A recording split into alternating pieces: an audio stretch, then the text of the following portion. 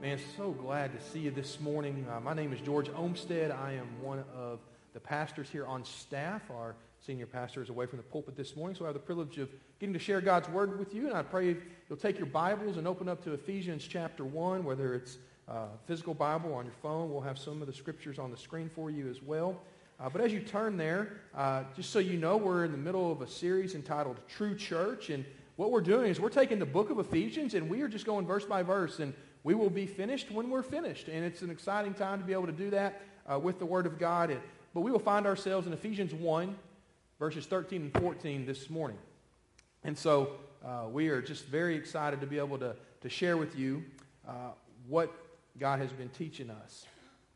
So when I was 21, I was on staff at a church. My first staff job, championship. That's what happens. But we actually didn't do that. We played, but I was a very competitive 21-year-old, just coming out of high school and college, and, man, needed a place to play basketball. And I will just be honest with you, there wasn't a lot of Christ being shown on that court.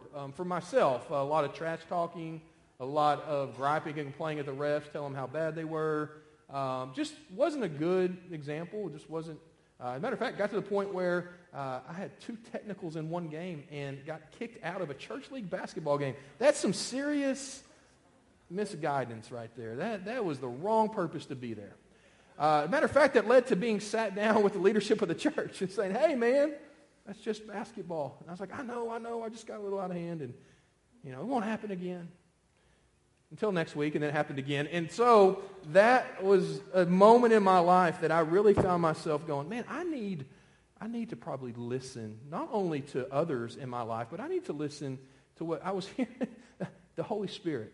Because I was feeling convicted, because I'm a children's pastor. I'm getting kicked out of basketball games. I'm not setting an example very well for the kids, much less the parents that are there watching, or the other believers that were there, or for those who weren't even saved that were out there playing. So, but I felt that conviction. And over time, I really asked the Lord to take that attitude away. And to really, if I didn't need to be on the basketball court, I don't need to be on the basketball court, that's fine. Lord, take that away. And He did. But it took a response to the conviction of the Holy Spirit. And this morning we're talking about the Holy Spirit, the third person of the Trinity. So what we have done is we have looked at verses 3 through 14, and as Pastor Grant has shared with us, this is just one long run-on sentence that are in the Greek. And so we've broken it down. Verses 3 through 6 began to show us how Ephesians reveals the work of the triune God in bringing about the redemption of His people. In verses 3 through 6, what happened is we looked at God the Father as He selects us and how He initiates our salvation. And in verses 7 through 12, we looked at how God the Son saves us and how He secured our salvation through the cross and through the resurrection. And then today we find ourselves in verses 13 and 14. And we're going to look at how God the Spirit seals us as possessing salvation. And the cool thing is about each one of these sections of verses within the 3 through 14, it ends with, "to the praise of His glory."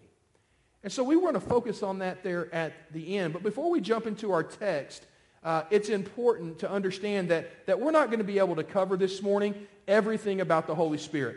We're not going to be able to address every topic or every argument about the Holy Spirit, but what we will be able to do is be specific to the text, and that's what we want to do as we dive into this. But before we get into that, I want us to look at an overall picture of the Holy Spirit. So I said earlier, He convicted me, so we know that the Holy Spirit brings conviction for the believer, but we also know this, that He is the third person of the Trinity. He is God, co-equal with the Father and the Son. He is the author of Scripture. He is the comforter, the counselor, the advocate that's been promised. He is, as I said, the convictor of sin. He's the deposit or the seal, the earnest that we're going to talk about this morning. He's also our guide. He indwells within the believer. He is the intercessor. He is also the revealer and the Spirit of truth. The Bible tells us that the Holy Spirit, He is Lord. He is the Spirit of life. He is the teacher. He is also the witness. And I also want us to know that from the very beginning, even in Genesis, we understand that he's always been there, and he was there in creation. He is part of the triune God. He has always been. But we also know that he is the giver of gifts, and he is the provider of fruit. And so this morning, as Paul ends this passage concerning the Trinity, I believe this is one of the most comforting and life-giving attributes of the Holy Spirit that we're going to look at today. He helps answer this question: can we be confident that our salvation is secure? Man, that is a great question, because in life there are so many areas that we find ourselves lacking confidence. But in this one area, the security of the believer, we can be confident. Not because of us, I want to be clear, but because of the one who has saved us, the one who has secured us, and the one who has sealed us. So that's where we find ourselves in Ephesians chapter 1, verse 13 and 14. Let's read together. In him, you also, after listening to the message of truth, the gospel of your salvation, having also believed, you were sealed in him with the Holy Spirit of the promise, who is a first installment of our inheritance in regard to the redemption of God's own possession, to the praise of his glory. So what we see very quickly in verse 13, part A, as we would define that, is that the Holy Spirit does this. He draws us. He draws us. So verse 13 starts out with two very important words. It's a transition here, and it says, in him. In him. Who is this in him? Well, we know this is Jesus, the one who has saved you, the one who has secured the salvation. He is the one that through his death on the cross and the resurrection from the tomb has redeemed you and made you right before the Father. In him is so vital in understanding what takes place in the moment that you are justified, that you are freed and forgiven of your sin. And we're going to switch mics really quick. We had this issue in the first deal, so I'm just going to grab this one real quick.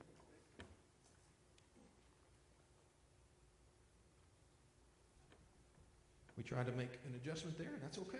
We will move on. So we want to come and understand that, and the fact that Jesus justified us. And it's very important that it's in him through how we are justified, and that in that freedom, what are we? We're freed. We're forgiven of that sin that separated us from God. We just sang, my chains are gone. I've been set free. From what? From that sin. And so it's really awesome that the work of Jesus begins it all for the sinner who moves from spiritual death unto eternal life. So Paul goes on to state in verse 13, in him, which is vital, then he says this, you also. He's addressing Gentile believers right here. You also, hey, you Gentiles, everyone, in and through Jesus, there's no distinction. There's no separation. Hey, not only the Jews, but you also, you get this. And he goes on to explain then what has happened. We pick up in verse 13. He says, after listening to the message of truth, the gospel of your salvation. So Paul, he's doing something really cool there. He's taking time to explain what took place before these Gentiles believed. So let's look at this for just a moment. We begin to see the work of the Holy Spirit, how he begins to draw the listener unto salvation. Jesus had prepared the disciples, if you remember in the New Testament, he has prepared the disciples for the Holy Spirit to come after his departure. We see that in John 15:26. It reads, when the Helper comes, whom I will send to you from the Father, namely the Spirit of truth who comes from the Father, he will testify about me. And then in John 16:8, Jesus states, and he, when he comes, will convict the world regarding sin and righteousness and judgment. But then he goes even further in John 6:44 and says, no one can come to me unless the Father who sent me draws him, and I will raise him up on the last day. Paul is reminding the Ephesian believers here that the Holy Spirit is working, he's moving and providing the pull towards salvation. And he says, listen, after you hear the message of truth, the gospel, the Holy Spirit is drawing you. Here's what he says happens. Read with me. When we think about this, as he's drawing us in Romans 10, it says this in verse 14. It states, how then are they to call on him in whom they have not believed? How are they to believe in whom they have not heard? And how are they to hear without a preacher? So here's the great thing about this text. It states after listening. That means if someone is actively listening, like you are right now, that means somebody has to be doing what? Talking, presenting, sharing, preaching, teaching, fill in the blank. But somebody has to be doing something for you to be communicating with you, for you to be able to listen. So Paul does this. He takes the message of truth. He takes the gospel to Ephesus. How did the Gentiles hear? Who were they listening to? Well, of course, they were listening to Paul and other believers who had experienced the truth in the gospel of Jesus Christ. I want us to understand and be very clear. As we looked at the Father and we looked at the Son, we understand in Ephesians and other places throughout the Scripture that it is God who does all the saving. You and I have no part in the saving, the salvation. But we do have a part. The Holy Spirit is drawing people unto them. We have a part in being used by the Holy Spirit to be the one who shares. As a matter of fact, that's what the Great Commission is all about. Go. Teach. Baptize. That's what we get to do. Disciple. We are going to go and share the truth. If you have been saved, you have a testimony to share. You have a story to tell about how God has saved you and changed you and impacted you in a way that has just made you new, as the Bible has said. So understand that even if I wanted to say to my 3 children, Drew, Thad, Gabrielle, man, I want to save you right now from an eternity separated from God. I can't do that for them. But what I can do is point them to the one who can. I can provide every situation for them to hear the truth. I can share it. Their leaders here in this church can share it. Those who believe can share it. Now, fortunately, my 2 boys, they should be sharing it because they have professed faith in Christ and have been saved. And we are making sure that Gabrielle hears the truth. We have that responsibility to share as the Holy Spirit is working in the lives and the hearts of people. And that's exactly what happened here for Gentiles here in Ephesus. They had no hope of the promise until they heard about the promise of Jesus. So what happened after they heard the message of the truth? What happened after the gospel? So what does your Bible say happened? They heard the message of truth. They heard the gospel, and then what did they do? They what? They what? Believed. Thank you. Believed. I know that's not normal for us to talk back. I understand that. But I just want to see if more than 3 people were listening. And 3 of you passed. I'm joking. They believed. That is the greatest moment in any person's life. They believed. The Holy Spirit drew them to that point. And then their responsibility was to confess and repent. And they believed. They placed their faith and trust in Jesus. The Holy Spirit, through the preaching, the teaching of the gospel, drew them to that moment. He draws them through the message of the gospel being presented. So what is the gospel? If we come across the word gospel in the scriptures, we should probably make sure that we understand exactly what that is. And I want to help you this morning. I think sometimes as believers, we can complicate what the gospel is. The gospel, according to the scriptures, is very simple. Here's what happens. Jesus came.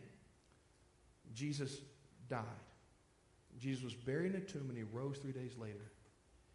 And in that, he was the ultimate sacrifice for sin. As he bled on the cross, he provided redemption for the sin of man. When he was buried in the tomb, he defeated death and sin in the grave. And now he's alive at the right hand of the Father. That's the gospel. He came to provide you and I an opportunity to have our sins forgiven, to be made right with God. Man, I love the gospel. And I want to share with you that you can share that gospel too. It's not all about just going deep. We must go deep. We must learn. We must grow in the Word. But we need to take what we've learned, what we've experienced in the salvation of Christ, and we need to share it so that those who have not heard can hear. The Holy Spirit is at work this morning, whether it be here or all around the world, drawing sinners in need of forgiveness to the one who can do just that. But not only do we see that the Holy Spirit draws, but the Holy Spirit also seals us. Verse 13b, Paul goes on in this verse and he says, in him you also, after listening to the message of truth, the gospel of your salvation, having also believed, you were sealed in him with the Holy Spirit of promise. Now here we see the function of the Holy Spirit. You were sealed in him with the Holy Spirit of promise. The Holy Spirit had been at work in the Old Testament, but the thing is, in the Old Testament, he would come and he would go. He never indwelt in the believer. The Holy Spirit worked there, but he wasn't a permanent fixture in the lives of those who trusted in God. However, when Jesus came, that's when things changed. When Jesus came and the new covenant was established, salvation through his finished work on the cross and the grave, there was a promise that a helper, the comforter, would come after Jesus left the earth. What a great promise. John 14, 16 and 17, I will ask the Father, and he will give you another helper, so that he may be with you forever. The helper is the Spirit of truth, whom the world cannot receive, because it does not see him or know him. But you know him, because he remains with you, and what does it say? And will be in you.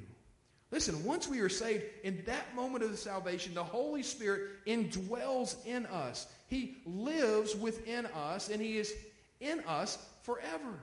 He never leaves us. The Holy Spirit was and is promised to those who believe. So once we're saved, at that moment, we are given all of the Holy Spirit. Not part of the Spirit, but all of him. He indwells within us. He remains with us and in us. And Paul uses the word seal very intentionally. It was something that the culture that he lived within would recognize and understand. The seal was serious business.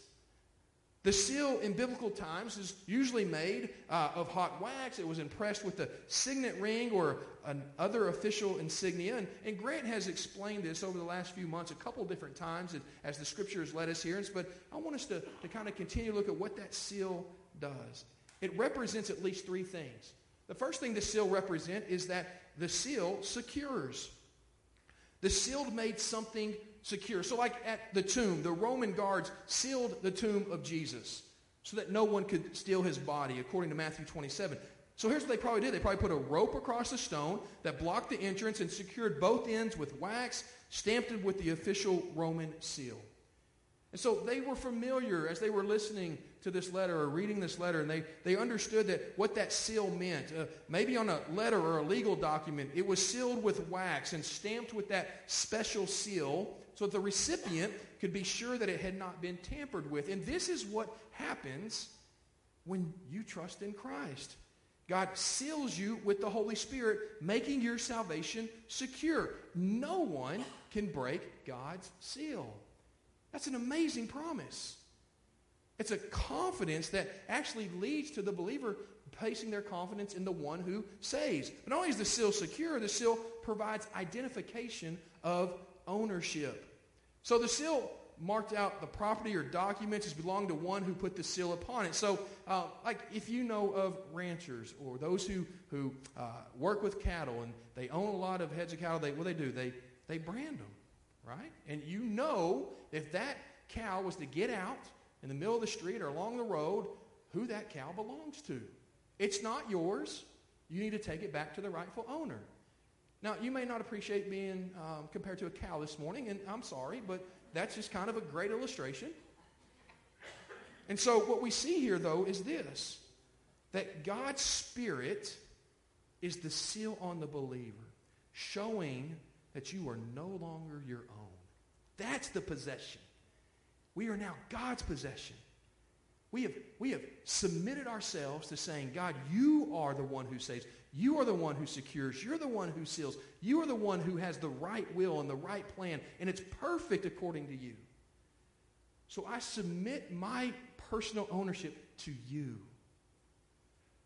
And God possesses us.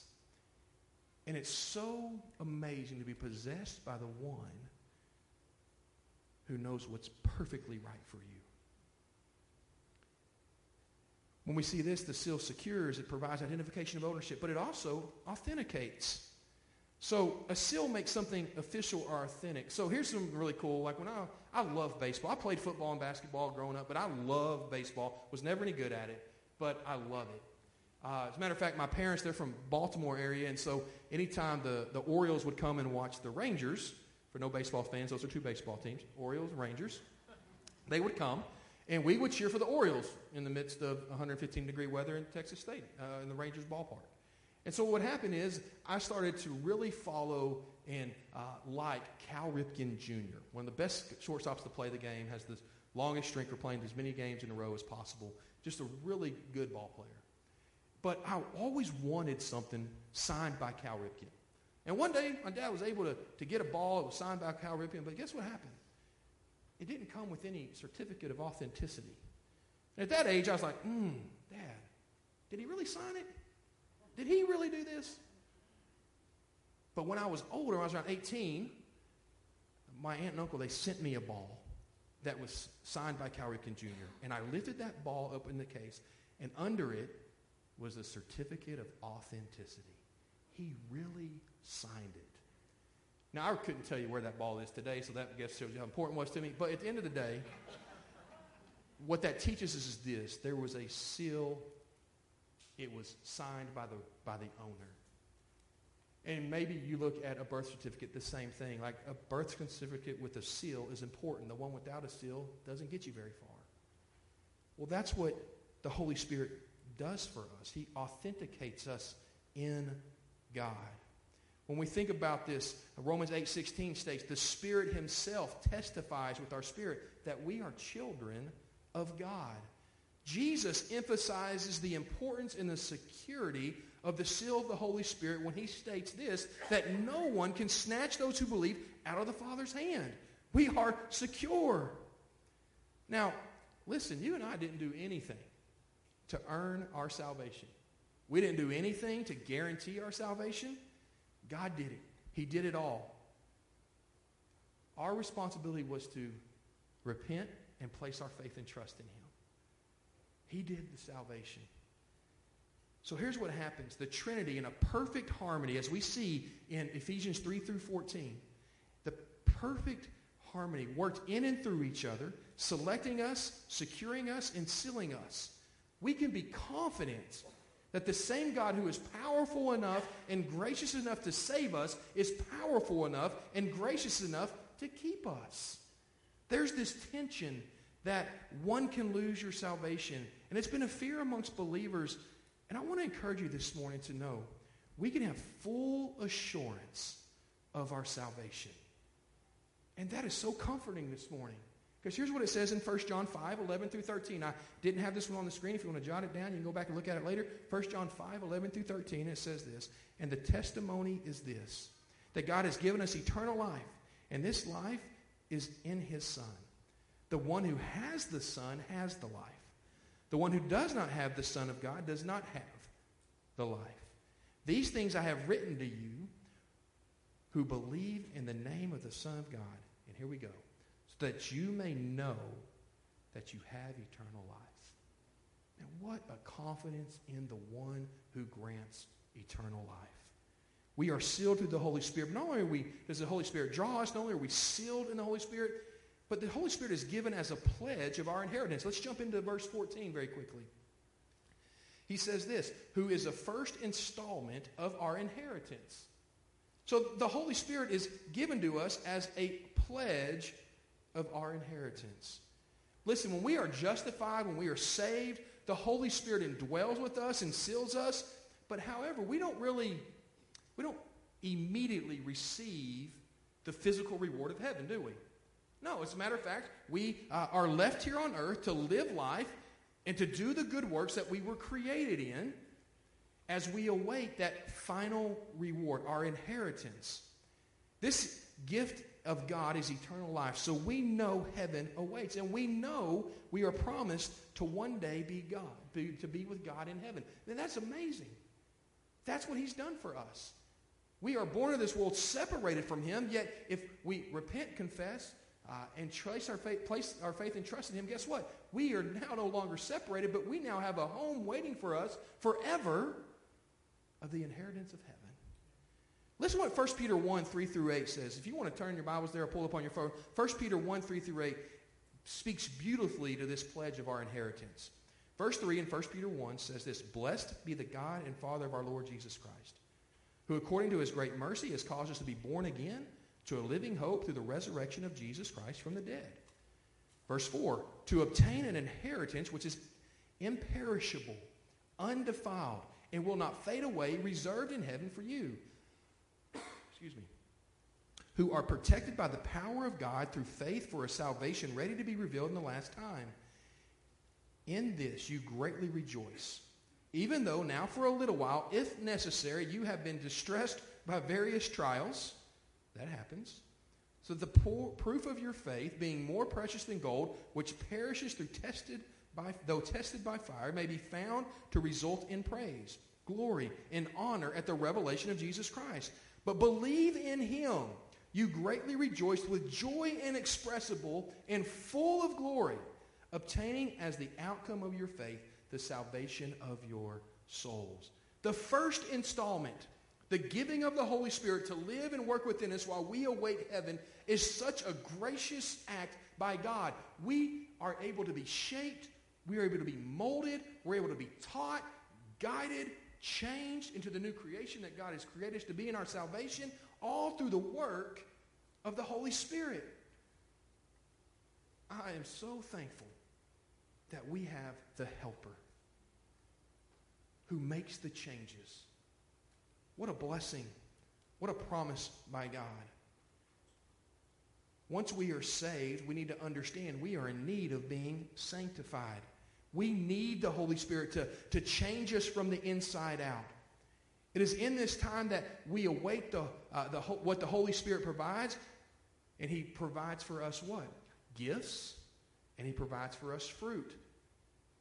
And he does that so that we might be a sanctifying servant of the King. So the first installment, this pledge, can be understood by looking at an engagement ring. I remember how awesome my engagement to my wife was. It was at midnight. I was on one knee in her driveway. Doesn't that sound romantic? Will you marry me? That's horrible. Don't do that. Do something better. For those of you who aren't married. If you're already married, like me, figure out how to make it up to her. I don't know. But that engagement ring did not give me any benefits of marriage. It simply was a promise of what was to come. And once that engagement ring moved into a wedding ring, I've been able to live out the promise of marriage with my wife. Well, this first installment of the Holy Spirit, he seals us and he begins to sanctify us as we await the final reward. How do we know this? Because that's what we see in the very next part of verse 14. Who is a first installment of our inheritance in regard to the redemption of God's own possession, to the praise of his glory. So just as we saw earlier in 1 Peter 3:8, as we wait our inheritance, we can be assured that our final redemption will take place. Listen, we've already been saved, and we don't need to be saved time and time again. Hebrews 6 addresses this and letting us know if we needed to be saved again, we would need to crucify Jesus again as well. And the Scripture teaches us that Jesus accomplished everything on the cross once and for all.